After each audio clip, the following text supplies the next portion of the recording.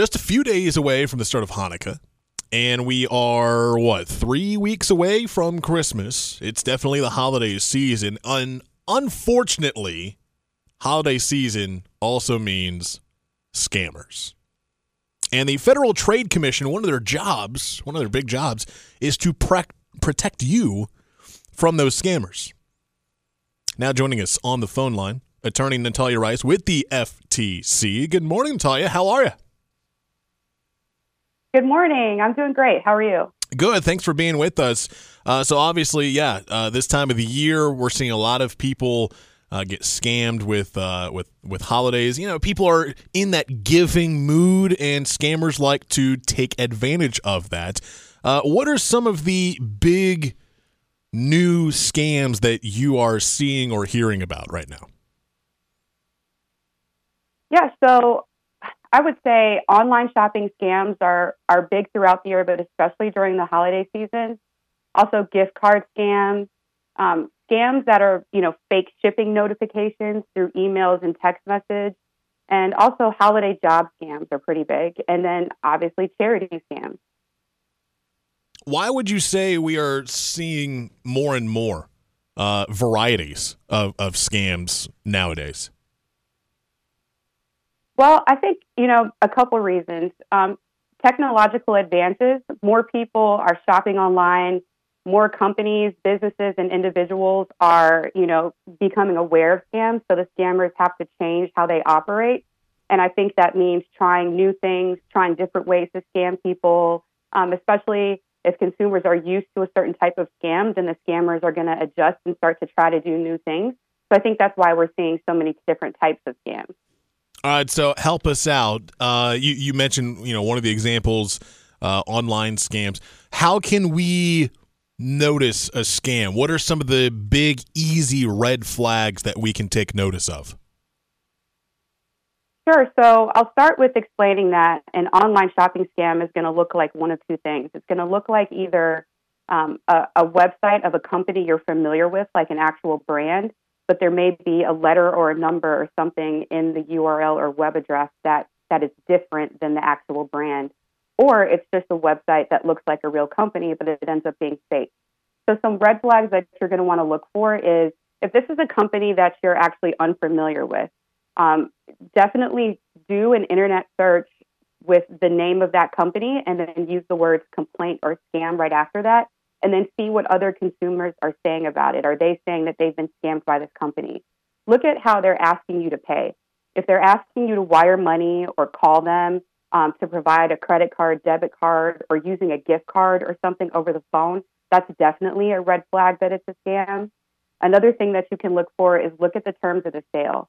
What's the price? What are the taxes? What's the shipping? Where is the item coming from? Is it being shipped from outside of the U.S.?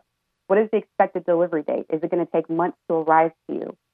What is their refund policy? Who pays for the return shipping? And is there a restocking fee? And lastly, also check for if they're asking you to do things like click links or download an app to check out to shop. Those are also red flags with an online shopping scam.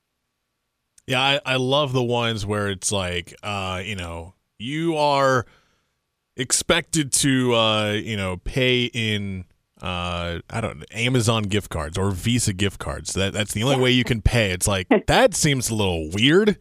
That's a big red flag. Yes.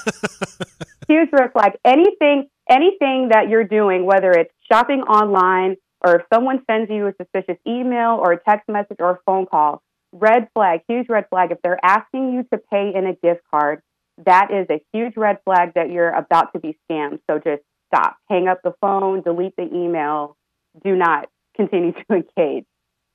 All right, so we're telling our listeners, how to avoid those scams, but I'm sure this has happened to, some of us where it seems legit, and we're like, all right, I looked for the red flags, everything seems pretty good, and then all of a sudden, you do end up giving them your debit card or your credit card, and then you find out, oh no, that was just a really good, smart scam.